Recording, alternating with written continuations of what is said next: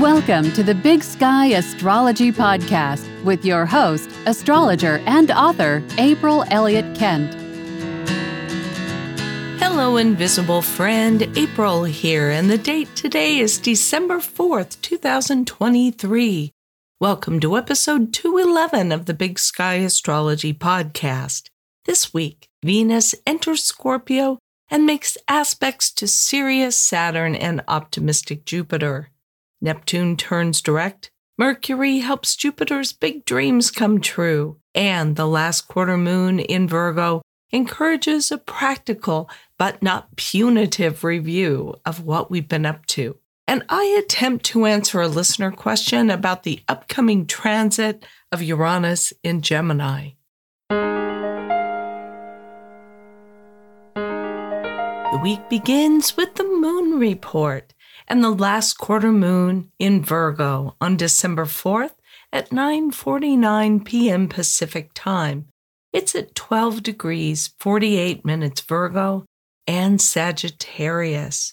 The last quarter moon is the time in the lunar cycle for review, for looking back and figuring out what has worked and what hasn't necessarily worked, and whatever plans or schemes we initiated at the new moon, and then to take some kind of action that will bring the project to an appropriate conclusion.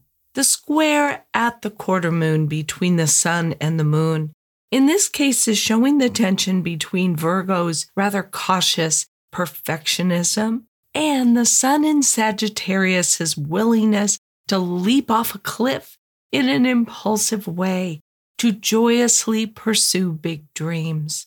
The sun in Sagittarius is together with Mars. It is filled with enthusiasm and determination, and it will not be easy to deter this sun in Sagittarius from whatever great leap it wants to make. Virgo is ruled by Mercury in careful Capricorn, trine slow and steady Jupiter in Taurus, and is sextile Saturn. So the tension between the two is particularly strong because the sun and moon are supported and therefore entrenched in their symbolism. The moon is on the Sabian symbol 13 Virgo, a strong hand supplanting political hysteria. If we take the political part of it out, what we're left with is a symbol that says, simply keeping a steady hand on our strong and perhaps irrational impulses. Sometimes when we have something in Virgo, it means that we kind of, as I like to say, get wrapped around the axle. We go around and around in our minds in a very self-critical way about things that have not gone as we'd hoped, mistakes that we've made, or things that we've neglected to do. Remember that when two bodies are in a square aspect to each other at the last quarter moon, it's the sun and the moon. Each of them has to have their voice heard. We can't just go with one side or the other. So we have to keep ourselves, I think, from letting ourselves get so self-critical or critical of others, as that moon in Virgo is a little bit apt to do at the moment. And to give ourselves over to the Sagittarius optimism that is always looking ahead into the future and curious about the next big thing that's going to happen. But we also have to be careful not to let the Sagittarius side of us run us right off a cliff. And we need to listen to that Virgo voice that says, take a look at the practical considerations of what we're doing and do a little bit of planning so the two of them can be helpful with each other. The moon in Virgo is able to formulate a practical plan for going after the things that the Sagittarius sun really wants to do, along with that highly energized Mars, and also keep the Sagittarius side of things in check a little bit so we don't get in over our heads. This is the last quarter moon in the lunar phase that began with that Scorpio new moon back on November 13th. So whatever it was that you started or initiated or what got underway around that new moon, now we're at the very last part of that cycle and able to look back at where we started and say, have I done everything that I could do to reach the goal that I embarked on then? These monthly goals of the monthly new moons are usually for starting a bigger project. They're for looking ahead at the grand scheme of what we want to accomplish over the next few years and make some modest beginning. This is also the last quarter moon in a lunar phase family cycle that began at the new moon on September 6, 2021 at 14 degrees 38 minutes Virgo. If you can think back or look back, if you keep a journal or some kind of diary, what was it that you were trying to initiate in the area of life described by the house that Virgo is in your birth chart, and therefore that new moon? And Virgo is associated with work and service and usefulness, the impulse to help others. So what was it that you wanted to do then, and how are you coming along with it now? 9 months after that new moon, there was a first quarter moon near the same degree of Virgo on June 7th, 2022.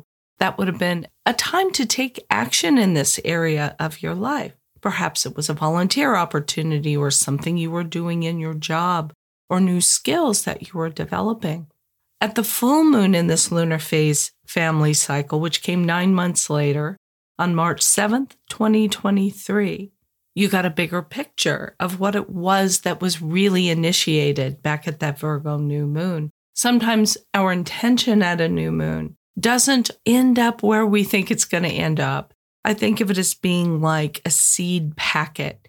And you go out at the new moon and you just indiscriminately throw some seeds and hope that something will take root and grow. But you don't really know until the full moon what it is that you've planted. And you begin to see plants that look more or less like the ones on the front of the seed packet. Now we're at the last quarter in this cycle 9 months later. And on December 4th, we have this last quarter moon in Virgo. And this gives us an opportunity, I think, to look back, to review, and to really think about what we started back at that new moon. How are things developing in this area of our lives, in this area of our charts where Virgo lives? Are we being truly helpful? Are we organizing our work and our efforts in a way that will contribute to our success? But most of all, we have to avoid this punitive inner voice that Virgo can sometimes take on, that is highly critical, because the more we criticize ourselves, the less we feel in a position to make improvements and to forgive ourselves for whatever hasn't gone well and to move forward. Let's look at the void of course moon periods for this week. On December 6th, the moon in Virgo trines Pluto at 5:50 a.m. Pacific time. It's void of course for about 3 hours and then enters Libra at 8:35 a.m. Hopefully, what this moon in Virgo is showing us on the tail of the exact last quarter is that precision and carefully well thought out plans will be rewarded. When we have some planet in a trine to Pluto, it usually suggests that the good qualities of the planet making the aspect are being noticed and rewarded by those in positions of power or influence, which are symbolized by Pluto. The thing to focus on here is not what's gone wrong, but what has gone right and the efforts that you've been putting forth that now are about to pay off. On December 8th, the moon in Libra squares Pluto at 5:05 p.m. Pacific time. It's void of course for about 2.5 hours and then enters Scorpio at 7:35 p.m. Now, at a square, we have two planets in conflict. And the conflict between the moon in Libra and Pluto in Capricorn is, will you compromise or demand to have your own way? Libra is very much inclined towards compromise and seeing the other person's point of view. And this is in contrast with the Pluto in Capricorn, which is kind of my way or the highway. So this is a void of course moon period coming off this particular square when it's good to think about, have you fallen into habits of giving into what others want too much? Or have you tended to be a little bit of the Pluto figure and demanding to have your own way and not being willing to look at the nuance of a situation?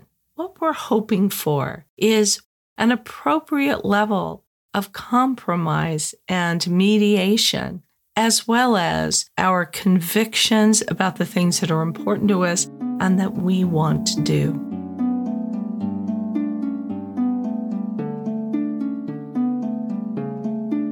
Venus enters Scorpio on December 4th at 10:51 a.m. Pacific Time. It will be in this sign through December 29th. Venus has been strong in her home sign of Libra since November 8th, but she hasn't really had a ton of support from other planets. Although Scorpio is the sign of Venus's detriment, meaning she usually has to work a little harder in this Mars-ruled sign to do her best work.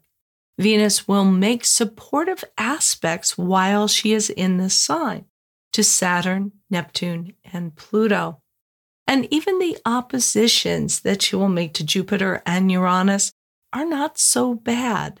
Venus moving through the signs of the zodiac tells us in a given time period, what is it that we will take pleasure in? What will make us feel good? When Venus is in Scorpio, we should immerse ourselves in the things that we're very passionate about and review our close relationships. Because during this time, we're more likely to see them as they are rather than as we would like them to be.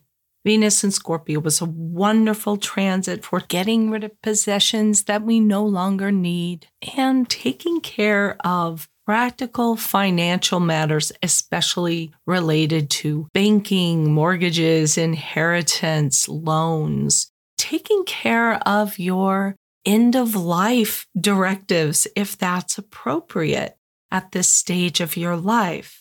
These are never cheerful matters, but they are things that have to be looked at and taken care of because it's a way of showing care and love for those whom you will leave behind someday. And having all of that taken care of is very appropriate, I think, when Venus, the planet of money and of values, is in the sign of Scorpio, which is naturally associated with bequests and loans and inheritance and this kind of thing.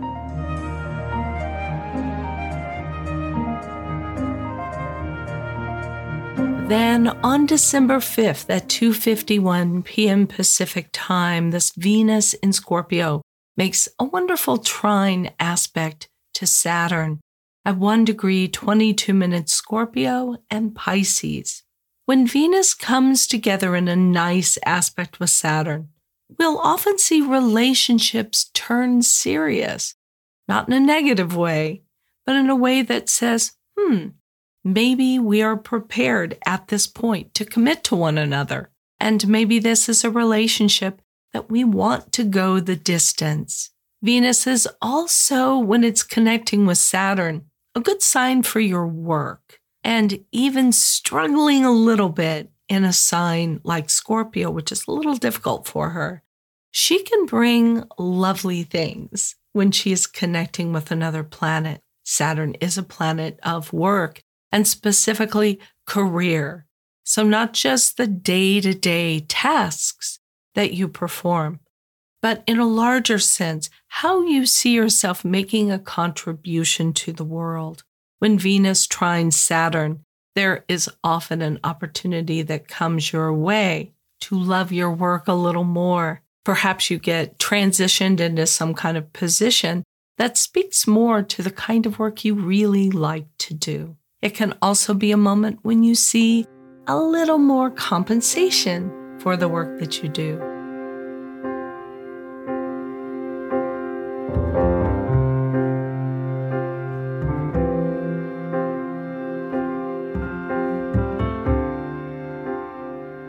Neptune turns direct on December 6th at 5:22 a.m. Pacific Time. It's been retrograde since June 30th. I think of Neptune changing direction as being like the tide coming in or going out. When Neptune turns retrograde, the tide goes out, and we see all kinds of things lying on the beach, left behind by the waves that we never noticed before. Then when the tide comes in, it brings us new things. It can, however, be a little bit overwhelming, and especially around the couple of days before and after Neptune stations or changes direction, we can see this sense of a lot coming at us. Plan, if you can, during this week to have extra rest, to be taking care of your need to retreat, and also to kind of go with the flow, to not keep to too tight of a schedule, and to try to relax and let things be what they are. Mercury trines Jupiter on December 7th at 8:09 p.m. Pacific Time. And I like Mercury coming together with Jupiter, because it is a bit like that Virgo last quarter moon, where Virgo is the one that is making plans and lists and organizing things in support of our bigger dreams and objectives.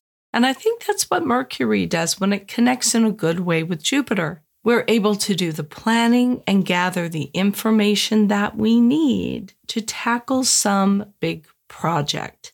Often when Mercury's connecting with Jupiter, we're in a more optimistic frame of mind. And this is especially noteworthy because Mercury going through Capricorn does tend to see things in a more sober and practical light and be thinking in terms of what can go wrong. And as it comes together with Jupiter, there's more of a sense of what can go right moving forward. And so more optimism and a sense of seeing the big picture.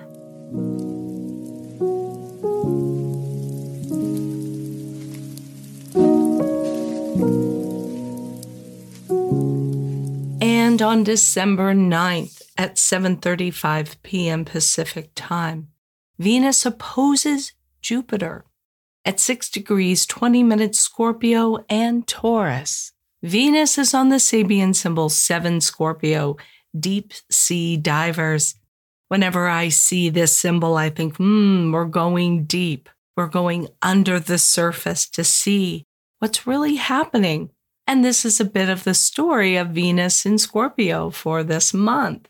But deep also means that we're willing to really connect at a deep emotional level, especially with another person or with a subject that we're passionate about and engaged in, really immersing ourselves in it. And Venus and Jupiter are in this opposition aspect. The opposition aspect is one in which the two planets are beholding one another, and they see each other fairly clearly, and they see what they have in common as well as what's different about them. This has important ramifications for relationships, of course, ruled by Venus, and also for financial matters, another of Venus's interests. So how are they opposite each other? Venus is what we like. Jupiter tends to amplify things, and that's true of its opposition aspect as well. But the way it will often work is 1 minute we're being Venus in Scorpio and really, really connecting at a deep level with things. And the next minute, we're being Jupiter, which is open to all opportunities, is more freedom-loving, perhaps, than Venus and Scorpio. One message I'm taking from this opposition is it's important not to let our deep attachments to others keep us from having adventures. In any kind of relationship, we walk this fine line. We have to have our freedom to do our own things, but at the same time, this deep commitment and sense of attachment to our partner.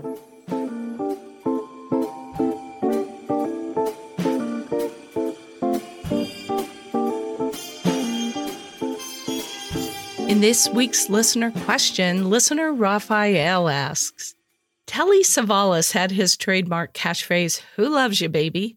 Matt LeBlanc has, "How you doing?" And you have, "Should you be terrified?" Uranus will travel through Gemini, if I understand correctly, through 2025 to 2033. Astrologer and middle name enthusiast Nick Dagan-Best has pointed out that America's Revolutionary War, General Sherman's arson trip through the South, and World War II have all corresponded with previous Uranian Gemini excursions. What are your perspectives on what we, especially Americans, can expect during this next go-round? Should we be terrified? Trademark. Or should we, along with our friends and relatives, calmly purchase and redecorate decommissioned Atlas missile silos, equipping them with ping pong tables, alpacas, and pretend blue sky ceilings? Thank you, Raphael. As a person who has basically been living with my head in the sand for years to avoid high blood pressure caused by politics, I haven't been looking a lot at the U.S. founding chart, other than considering that Pluto return that we had last year. So I had actually not picked up on the fact that the chart for the founding of the United States will experience its fourth set of Uranus returns in 2027 and 2028, meaning the 84-year cycle of transiting Uranus returning to its position in the founding chart for the United States, which is at 8 degrees and 55 minutes Gemini, and that furthermore, transiting Uranus will pass over the United States Mars in Gemini, which is a very volatile combination. But let's back up for a moment. Some listeners may not be aware that you can actually cast a chart for anything that begins at a particular moment in time, be it a person, a country, a corporation. Everything has a chart. And the keen astrologer observes ongoing planetary cycles as they relate to that chart in order to anticipate what can be coming up. Now, Uranus, as I said, has an 84-year cycle. So every 84 years, it occupies the same place in the sky that it did 84 years earlier. The spirit of Uranus as an astrological symbol is that it's the rebel planet, the great shaker-upper. It does tend to bring change, and sometimes it can be violent. I mean, my fellow middle name enthusiast, Nick Dagan-Best, whose astrology I admire, has done a really good job of laying out why we might be terrified as we review the country's previous Uranus returns. Those were explosive and bloody times in the history of our nation. And what's more, you really don't have to look very far, no farther than the morning news, to see that the United States is sitting on a cultural fault line, that the tectonic plates of the nation have been shifting for a long time, and that we're due for another good-sized earthquake, figuratively speaking. And I'm going to link in the show notes to a wonderful interview that Nick did with Chris Brennan on the Astrology Podcast on this topic.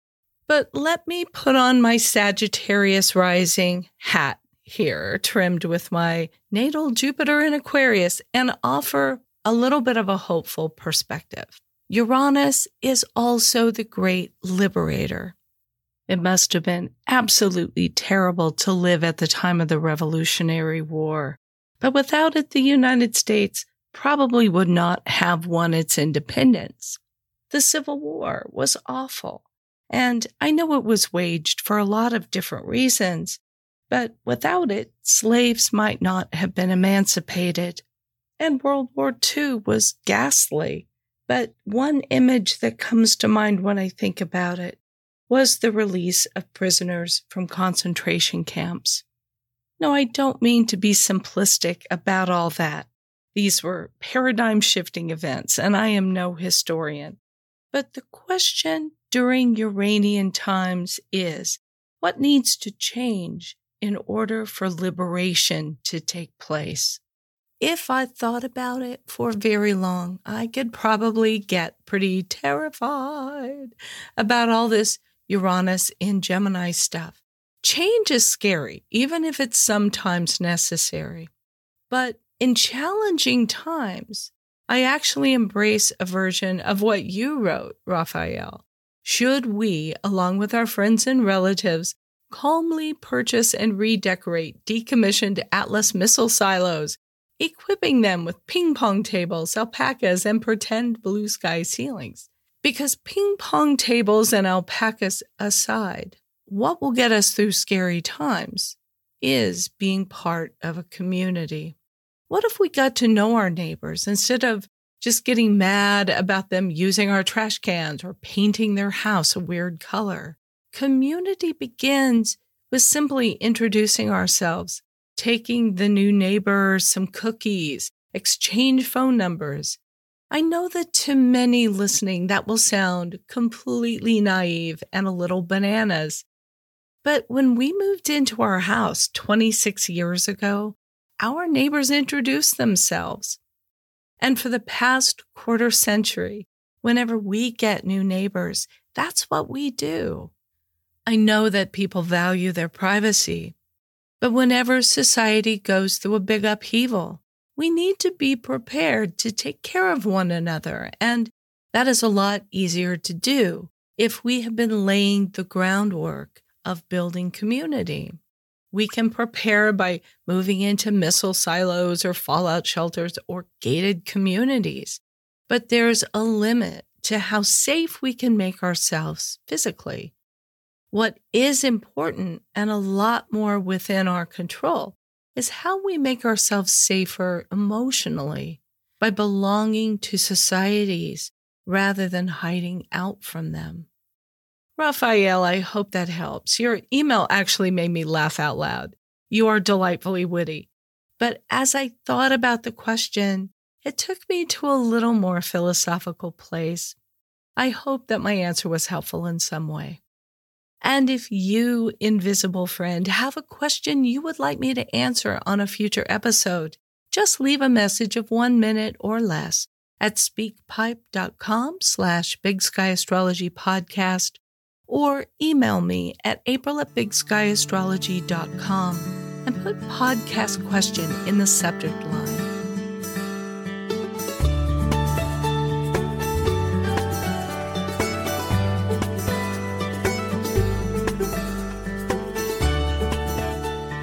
Well, that is everything that I have on my show sheet, so I'm going to wrap this one up.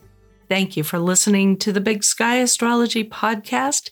If you like what you're hearing, please be sure to subscribe or follow in your app of choice.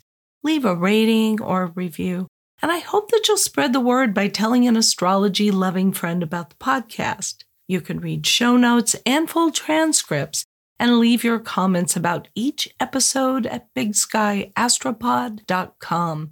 I want to thank everybody who has shown support for the podcast over the past year, and especially during my podathon back in September. On each episode, I'm thanking some of my financial donors by name. This week, let's give a Big Sky Astrology Podcast shout out to Sonia Ford and Teresa Fetz.